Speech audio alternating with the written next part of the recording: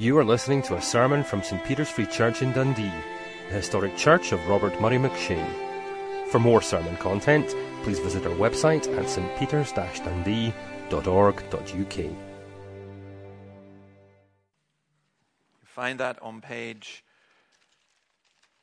1162 of the Church Bible. Now, brothers, we want you to know about the grace that God has given the Macedonian churches. Out of the most severe trial, their overflowing joy and their extreme poverty welled up in rich generosity. For I testify that they gave as much as they were able and even beyond their ability. Entirely on their own, they urgently pleaded with us for the privilege of sharing in this service to the saints. And they did not do as we expected, but they gave themselves first to the Lord and then to us in keeping with God's will. So we urged Titus, since he had earlier made a beginning, to bring also to completion this act of grace on your part. But just as you excel in everything, in faith, in speech, in knowledge, in complete earnestness, and in your love for us, see also that you excel in this grace of giving. I'm not commanding you, but I want to test the sincerity of your love by comparing it with the earnestness of others. For you know the grace of our Lord Jesus Christ, that though he was rich, yet for your sakes he became poor, so that you through his poverty might become rich. And here is my advice about what is best for you in this matter. Last year you were the first not only to give, but also to have the desire to do so. Now finish the work, so that your eager willingness to do it may be matched by your completion of it according to your means.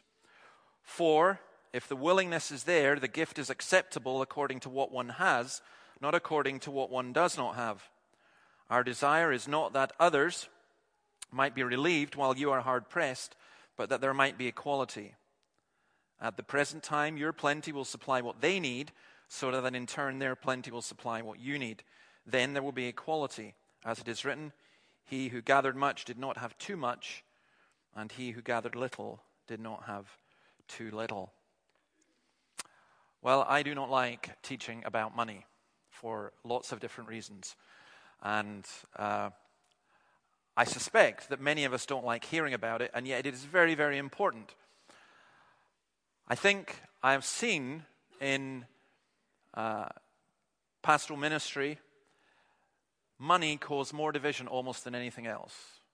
I've seen families that seem to be well knit together, that when somebody dies, that siblings fall out about the inheritance.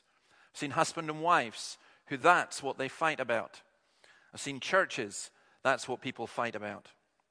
So I was trying to work out why I don't like teaching about this, and this is what I came up with. One, it is a very sensitive subject.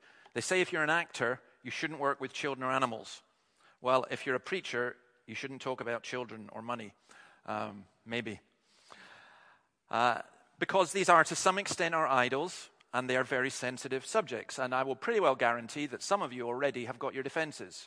You know what I'm going to say, or you think you know what I'm going to say, and you're ready. You're going to bat back everything.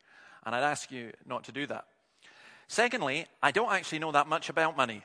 I'm useless with it. The only person in the world I know that's more useless than me is my wife, but we'll not go there.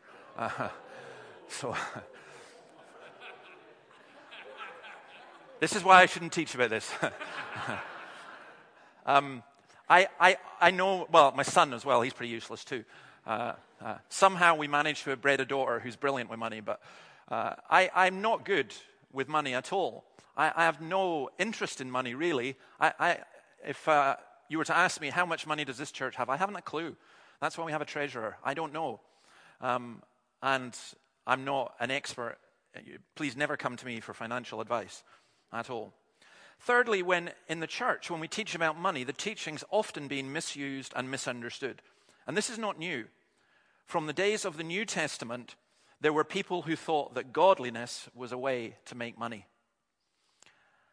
I'm also concerned that if you're a visitor here, that this doesn't reinforce your view that the church is only after your money.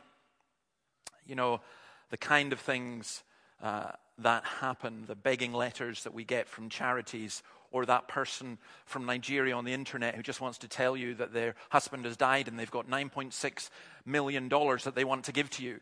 which is very kind of them. I wish they'd just give it. But you know what I mean, that happens. Or maybe sometimes the preacher on the TV screaming for money, it seems. Now, if you've got any sus at all, you'll work out immediately why my fears are wrong. First of all, the fact that a subject is sensitive shouldn't mean that we don't teach on it. The word of the Lord goes right into the heart, and of course it will touch sensitive subjects. Secondly, what I know is completely irrelevant. You're not here to hear what I know, you're here to hear the word of the Lord, not my opinions. And that should be the case on any subject. And thirdly, if something is misunderstood or wrongly used, or if there is false teaching, then that means all the more we need to hear the right teaching. We need to hear the word of God. And Jesus had a great deal to say, and the Bible has a great deal to say about this subject. So I want to go and just look at some of the basic principles and challenges that are here, and think of it in the light of our understanding of the meaning of our lives. Because it is about so much more than money. I was also thinking, just also as a kind of introduction, about what money actually is. Because when you pull out your wallet and you pull out cash, and one day you are, just as there are some of you here, and I mention checkbooks, you're going to go, what are those? One day, when some of you grow a bit older, you're going to have children, and you're going to tell your children about this wonderful thing called cash, and they're going to go, what was that? You handed over bits of paper, and, you know, so is this like Monopoly or something? Because that'll still be around in the future, and because we're going to this cashless society.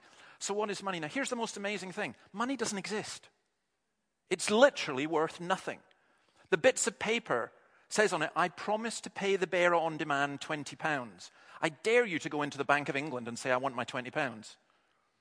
Because it's a exchange note. And the way it comes is how we govern society. It's from the idea of goods and bartering. So the way that would work would be, I might say to you, I'm not really very good at anything, but maybe I can teach your children to play chess. And you might say, that's okay. You teach my children to play chess, I'll do your garden. I'll go, that works for me. There may be other things that we exchange and barter. But in a more sophisticated society, all that money is notes that regulate that exchange and barter. So we're transferring gifts and abilities and food and other things, and we're bartering, but we use money as the currency, hence the term. Now, the trouble is that as society has developed, and as we've developed in the biblical times and in times today, money can very quickly become a thing that we believe gets us stuff, and the more we have of it, the more powerful we are. What we are looking at today is very, very, very countercultural, because we live in a getting culture, not a giving one. The super rich can give. We all hear about Bill Gates Foundation and all these other things, but ordinary people also think that their worth is expressed in how much money they get. We have to pay these bonuses if we're an employer, because otherwise we won't get the best people. Because of money, people lie and cheat. People avoid taxes. People have an entitlement attitude. I have the right to have this. As Paul tells us in Timothy, the love of money is a root of all kinds of evil. People want what the church gives, but doesn't want to pay for it, or churches can manipulate people to get money. It's just such a confused mess. And maybe your finances feel like that as well. Sometimes it's very easy for it to become a confused mess. And that's why one of the projects that we have here in the church, one of the things I greatly support is Christians Against Poverty, CAP. And their money course, by the way, is superb. And I would highly recommend anyone to take it, but especially if you're a student and you're thinking about how to manage your money. Now, I also want to say, and I have to be quite careful here, and I'm open to correction on this, that it's not just about this particular culture here in Scotland, in the West. I think that there are the same issues in other cultures, in Chinese culture, Asian culture, African culture, and so on. One of the big problems for many of the Chinese churches has been that money is seen as a statement of blessing, and for a pastor to be poor is an indication that there is something wrong with the pastor. And so there's this whole greed culture comes into the church. I've seen African friends who told me that they have no problem, or in fact some have told me the opposite, they have a big problem with pastors in a country where there's a lot of poor people having big flash cars and private jets and so on. It is very disturbing, surely, that 8 of the richest, inverted commas, evangelists in the world come out of Nigeria. And it's because of a particular prosperity gospel teaching. So I think this is a problem for the church, the Western church. I think it's a problem for the African church. I think it's a problem for the Chinese church. Because the Bible challenges us. Now, as it happens, last Sunday, I was handed this. Come and see, Jesus grants good success here, Winners Chapel. Now, I don't know this particular place, and it may well teach the gospel, but the leaflet itself is, for me, very dangerous. Talks a testimony of how when I joined the church, I used my allowance to paint the church, and I know that God will paint my life. I've never submitted a CV, but now I've established a company, had graduates working with me. The turnover of that company is in billions of naira. I have charity organizations. I have houses in Lagos and London, and so on. And this is a leaflet that's been given to non-Christians saying, if you become a Christian, you will prosper financially. Now, it's dangerous because there's an element of truth in it, as we shall see. But I do have to say right at the very beginning that you will never hear from this pulpit, and if you do, whoever's preaching will never preach here again, that the way to make money or the way to be rich is to come to Jesus. Jesus says this in John 6, very truly I tell you, you were looking for me, not because you saw the signs I performed, but because you ate the loaves and had your fill. Now, that's an astonishing statement, because he's talking about after the feeding of the 5,000, where there was this incredible miracle, and people came to him, and Jesus saying, you're not coming because you saw a miracle. You think, of course I'd go because it was a miracle. You're coming because you ate and had your fill. And then he says this, do not work for food that spoils, but for food that endures to eternal life, which the Son of Man will give you. For on him, God the Father has placed his seal of approval. Then they asked, what must we do to do the works God requires? Jesus answered, the work of God is this, to believe in the one he has sent. Now, if you take nothing else from this today, take this, that your greatest need in life is not to have an abundance of money or of material things or anything else.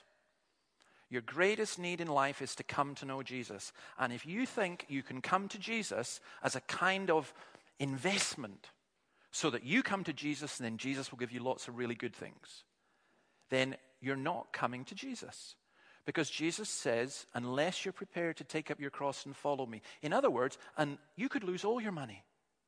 What was it that stopped a fine young man who came to Jesus and Jesus loved him? There was something in him that was very attractive to Jesus. And he wanted to know about eternal life, and he wanted to know about God. And he wanted to follow. And Jesus challenged him on one thing, the one thing, go sell all that you have and give to the poor, because he was a rich man and that was his idol. And the Bible records that his face fell and he went away sad. So we must never, ever teach people that if only they became Christians, then they'd be healthy and they'd be wealthy and everything would be fine. And I'll tell you, one of the reasons we have to feel so passionately about that is not fair on people in this congregation who have cancer. It is not fair on people in this city who are poor. It is not fair on those who are going through hard times. And above all, it's just rubbish biblically. Yes, God does everything we receive from him is a blessing. And God can and does prosper. But it's kind of an astonishing thing. I'll tell you what it's like. It's a bit like somebody who's desperate to get married.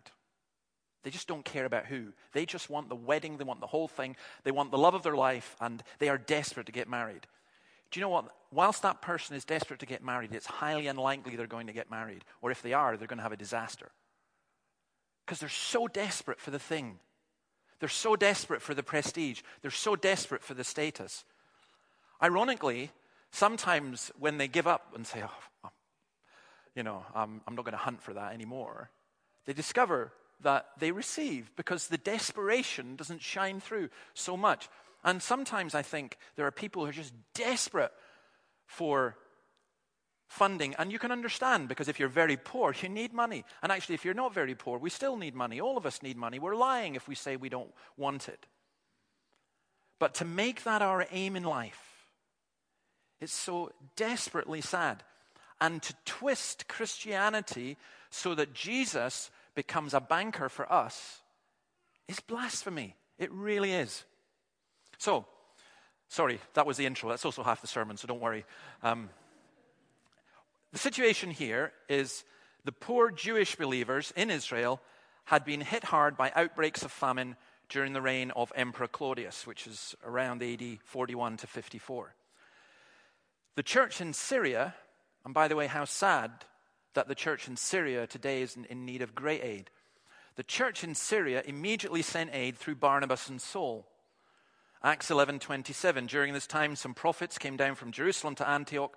One of them, named Agabus, stood up and through the Spirit predicted that a severe famine would spread over the entire Roman world.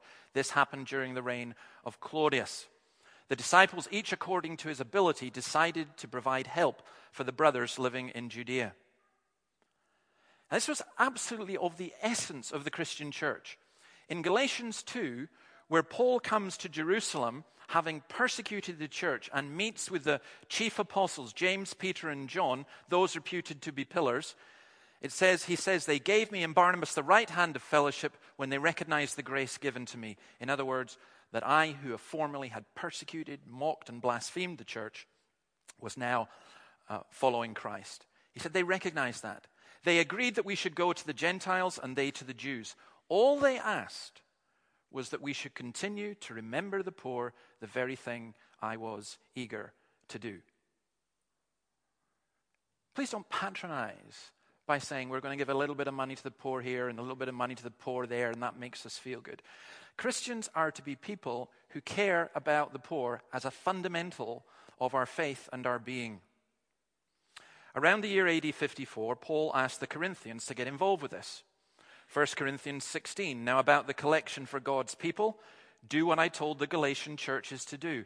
On the first day of every week, each of you should set aside a sum of money in keeping with his income, saving it up so when I come, no collections will have to be made. Then when I arrive, I will give letters of introduction to the men you approve and send them with your gift to Jerusalem.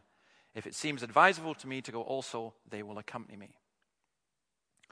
Now, when Paul writes this, he was faced with an extraordinary situation because the Macedonian churches, Philippi, Thessalonica, although Stephanie told me as I came in this morning that it was Thessaloniki, so Philippi, Thessaloniki, and Berea had contacted him to make a financial appeal.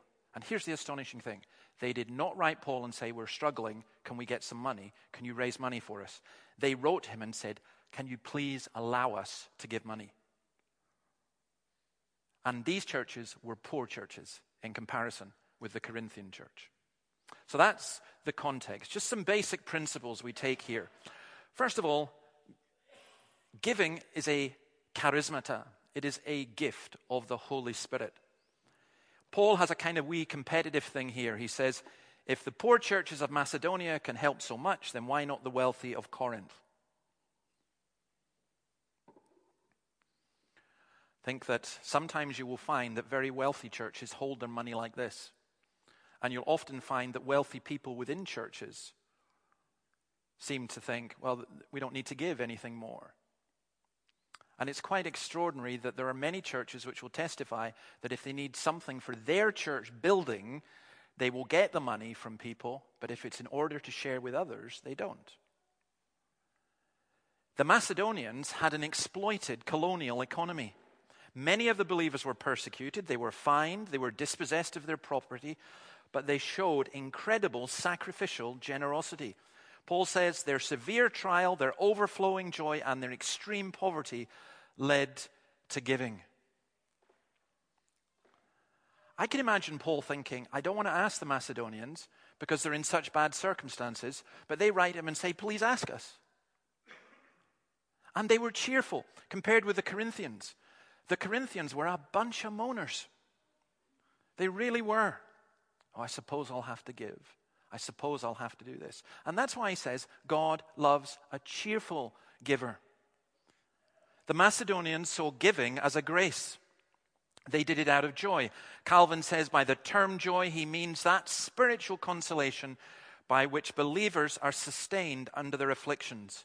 For the wicked either delude themselves with empty consolations by avoiding a perception of the evil and drawing off the mind to rambling thoughts, or else they wholly give way to grief and allow themselves to be overwhelmed with it. See, I think what Calvin says there is brilliant, because he says we delude ourselves by turning to empty consolations. We avoid the problem, we let our minds wander, or we crash and give way to despair and grief. But here the Macedonians were saying, we're in a mess. What can we give? So grace is a giving, or a giving is a grace rather. Secondly, he says something about the method. First of all, you give to the Lord. You see what's happening here. They're not sitting down like an accountant. What can I afford to give? Here is my tithe. They were not just contributing money, but themselves. It's the giving of a lover, if you like, rather than a machine. And that's a basic principle I want to ask myself and I want to ask you. It's why, by the way, I'm a little bit reluctant to say you should tithe. Because I really want to ask, why just tithe? And why think in those terms? Because the danger is you can go, that's the 10% for God, the rest of it's mine. None of it is yours. It all belongs to God. It doesn't mean to say you don't spend anything on yourself. It doesn't mean to say you can't have that nice cappuccino or whatever. It just means that you recognize all gifts as coming from God. Christian giving is not philanthropy. It's not charity in the sense that our common understanding today accepts it. It is charity in the use of the biblical Latin term caritas for love. It is love. You give because you love.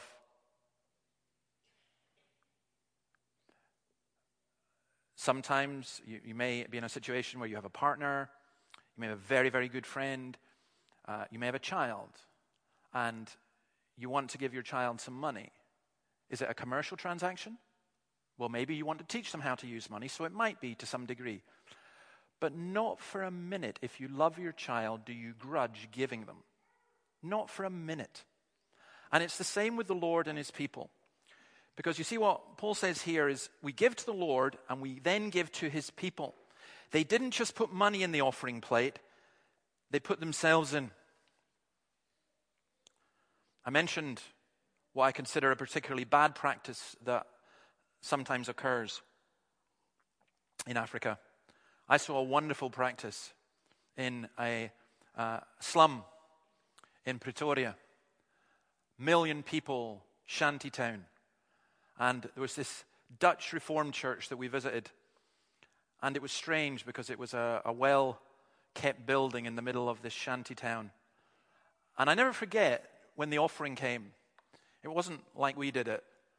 They said, first of all, I'd like the fathers in the church to come and give their money, and then the mothers, and then the brothers and sisters. And they sang and danced all the way to the front, giving in money. And it was, for me, it was a wonderful picture. It sounds showy. It wasn't showy at all.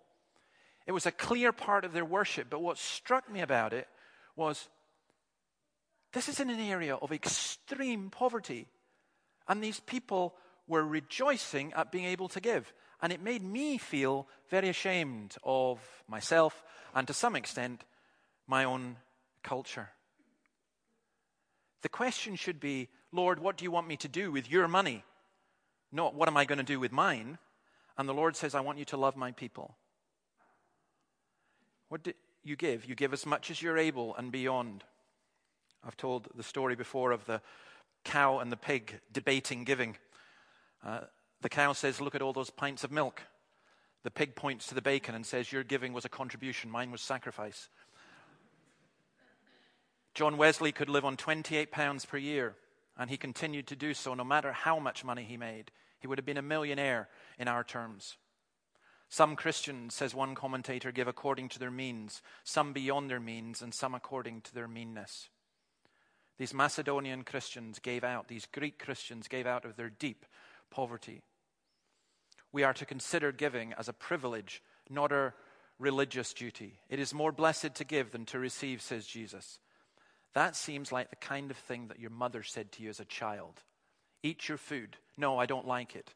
Well, there's starving children in Biafra or whatever. Well, give it to the children in Biafra. It just sounds like a truism. It's more blessed to give than to receive. Actually, once you really grasp Christ, it actually is more blessed to give than to receive. By the way, it is blessed to receive too. Our giving then must be willing.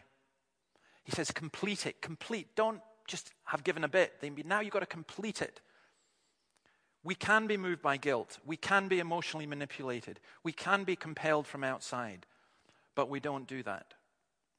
That is one of the reasons why in this church, I actually don't know, the elders don't know, and the deacons haven't a clue what you give. The only person who's likely to know will be the treasurer if you have a deed of covenant or whatever it's called now. Why don't we know? Because it's not our business. It's between you and the Lord. And you answer to God, not to me or anyone else. And if you're lying, pretending to be a useful member of this church and taking part in things but not contributing, you're lying to God. And the only example I can see of being slain in the Spirit is when that happened in the early church with Ananias and Sapphira. So it's a very strong warning there. Don't pretend. The principle is we each decide what we've given in our heart to give because it's a matter of the heart. I imagine that somebody might go, it's a matter of the heart. Oh, that's a relief. I don't have to give. Well, it says something about you if that's what you think. James 2, what good is it, my brothers, if a man claims to have faith but has no deeds? Can such faith save him? Suppose a brother or sister is without clothes and daily food. If one of you says to him, go, I wish you well, keep warm and well fed, but does nothing about his physical needs, what good is it? In the same way, faith by itself, if it is not accompanied by action, is dead. But someone you will say, you have faith, I have deeds. Show me your faith without deeds, and I will show you by my faith by what I do. I think it's possible to judge the state of your heart and your spirit and where you're at by the state of your bank account. And I don't mean if it's got loads in it, it shows that you're prosperous and blessed by God. It's what we do with our money. Our giving is according to what we have, not what we do not have. Some people will say we're so small, we're not like millionaires. Karl Marx in the Communist Manifesto, the most famous phrase, from each according to his ability to each according to his needs, was a critique of the Gotha program in 1875. Was he quoting the Talmud or was he quoting Acts and Corinthians? I think because of his familiarity with the New Testament, it's more likely to have been Corinthians, even though he was an atheistic Jew. But we give proportionately. All the believers were together and had everything in common. Selling their possessions and goods they gave to anyone as he had need. No, we're not going to set up a commune. But it does mean this, that what we have, we share. And that none of us holds on and says, my house, my car, my money, my bank account. It's the Lord's house, the Lord's car, the Lord's money, the Lord's bank account. Doesn't mean that you automatically have to go and give it away to everyone else. It means you have to be a good steward of what you're got. I love the story, Mark 41. Jesus sat down opposite the place where the offerings were put, and watched the crowd putting their money into the temple treasury. Many rich people threw in large amounts, but a poor widow came and put in two very small copper coins worth only a fraction of a penny. Calling his disciples to him, Jesus said, "I tell you the truth, this poor widow has put more into the treasury than all the others. They all gave out of their wealth, but she out of her poverty put in everything, all she had to live on." That's what the Bible teaches about giving. That's why it's wrong for churches to prioritize and target really wealthy people. Because it's saying to the widow who gets a pension, sorry, but your pension isn't as valuable as the millionaire's tithe. Actually, biblically, it is. And those of us who are deacons and office bearers in the church, we need to remember that. I'd be absolutely delighted if a millionaire comes and offers us £1 million. But a test of my own understanding of the gospel would be to show just as much delight when the pensioner, who's got nothing to live on but her pension, comes and puts £10 or whatever into the collection plate. That's what, to me, it's so clear what the Bible teaches in that respect.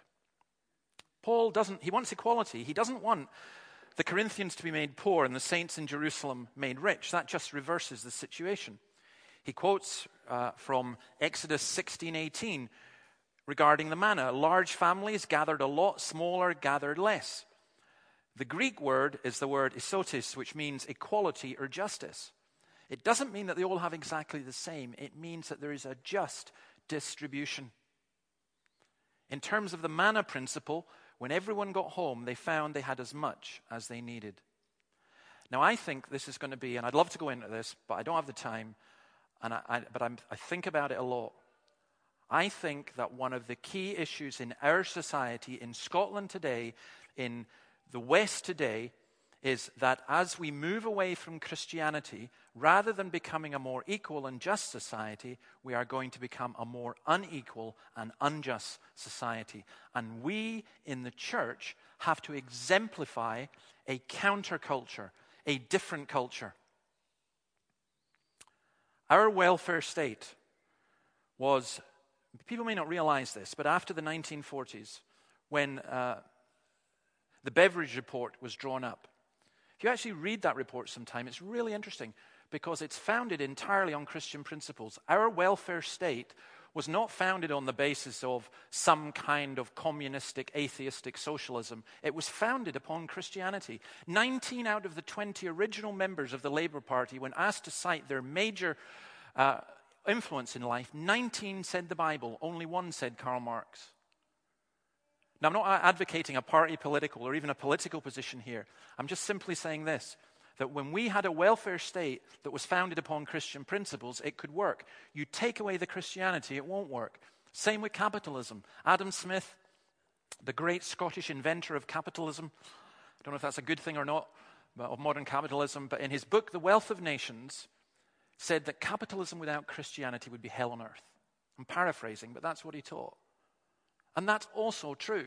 Basically, socialism without Christianity and capitalism without Christianity will just lead to injustice and inequality.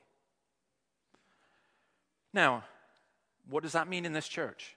It means that we will be a welfare church. It's why we have a benevolent fund. It doesn't mean we encourage a scrounge or entitlement mentality. It just means we support and help one another. When I'm doing really well financially, I should give money to help those who are not doing so well so that when I'm not doing so well, they will be able to help me. In the context of the local church as well, Paul asked the Corinthians to give to fellow believers they did not know hundreds of miles away in Jerusalem.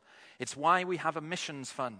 We're not just concerned about ourselves and our own environment. Sometimes there can be a temptation to say, why should we give more? Our minister is paid, we're covering our bills, there's no emergency. I'd give two answers. One, true ecumenism. There are many Christians throughout the world who do not have our resources, and we must learn to share. Personally, I have to say I struggle with the government taking taxes off me and then using it to give aid, which often will go to dictators or with strings attached seeking to enforce Western liberal social policies. I'm also extremely wary of people who use charity as a means to make money. I would never give money to any charity where the chief executive earns six-figure sums. Do you know what is one of the most effective ways of giving? Church to church. We need to be able to do that. It means we're looking out for the whole body. And then evangelism. I read this from Spurgeon. I thought this was just great. No one knows the many cares which come upon us in connection with the work of extending our churches in needy districts. Large sums could be advantageously used, but they do not come. Our own purse is not spared, but the work is great and demands large, and yet not so large but that a few wealthy persons could make it easy. We sometimes sink in spirit as we see how little the souls of men are cared for by those who call themselves the Lord's. If a growing London is not provided with the means of grace coming generations will blame us. As the Lord enables us, our utmost shall be done. Here's why I think a lot of Christians don't really grasp the gospel, because if you ask them to give money for worthy programs, and they are worthy, such as helping with drug addiction and so on, it's easy to get money at a Christian trust. You ask them to give money for evangelism, it's much, much harder. Now, please explain that. I don't understand that. Because the greatest need of anyone, whether rich or poor, is to know Jesus Christ. Of course, all the mercy ministries go along with that. But I wonder if sometimes we haven't built into this, again, Western kind of superior mindset, we're going to help these poor people, not recognizing that we are poor. Giving is a great investment. Proverbs 19:17. He who is kind to the poor lends to the Lord, and he will reward him for what he has done. He is kind. He who is kind to the poor lends to the Lord. So imagine you give someone some money and you're thinking, I'm not sure I'm going to get that back.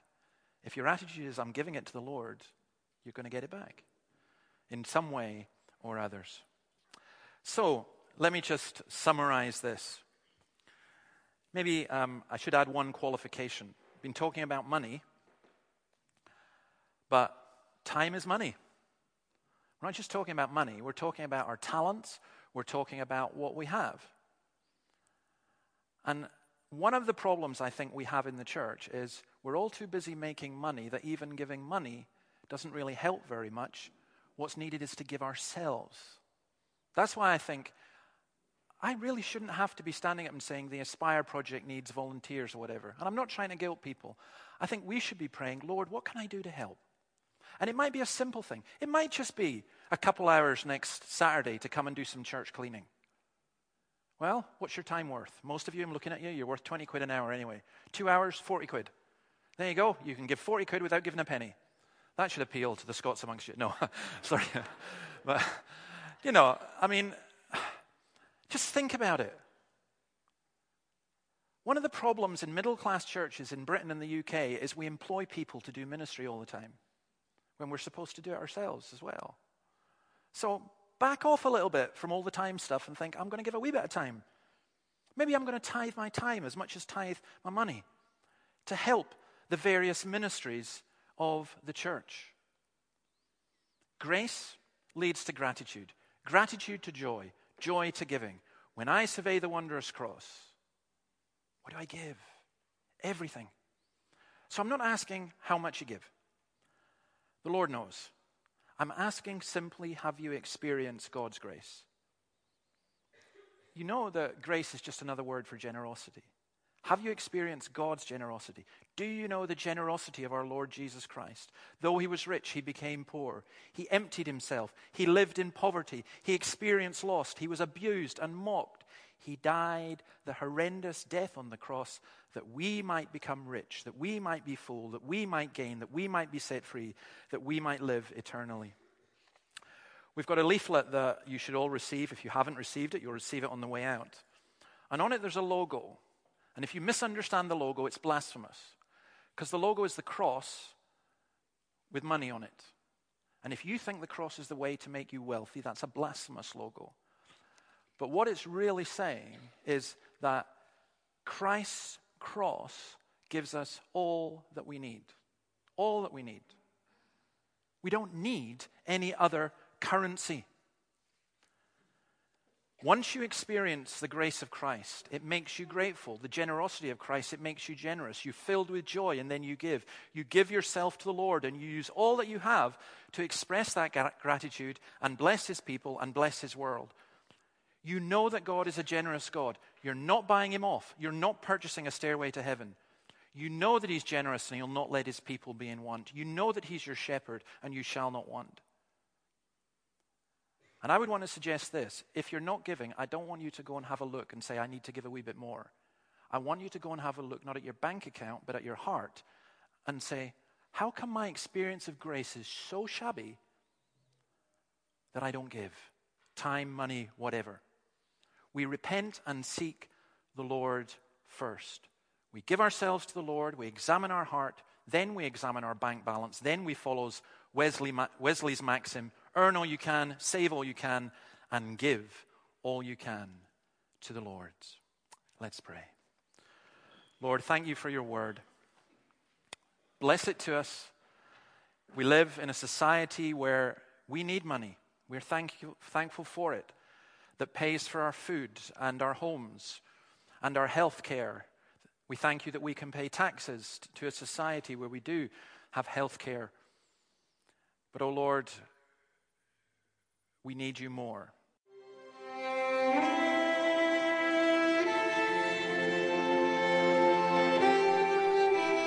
Thank you for listening to this sermon from St. Peter's Free Church in Dundee. If you found this sermon has been helpful to you, please help us to continue building up and assisting the people of God. Visit our website at stpeters-dundee.org.uk. For information and training on persuasive evangelism and how to share your faith biblically, please visit the website of Solas, the Centre for Public Christianity, at solas-cpc.org. Once again, that website address is solas-cpc.org. Thanks for listening.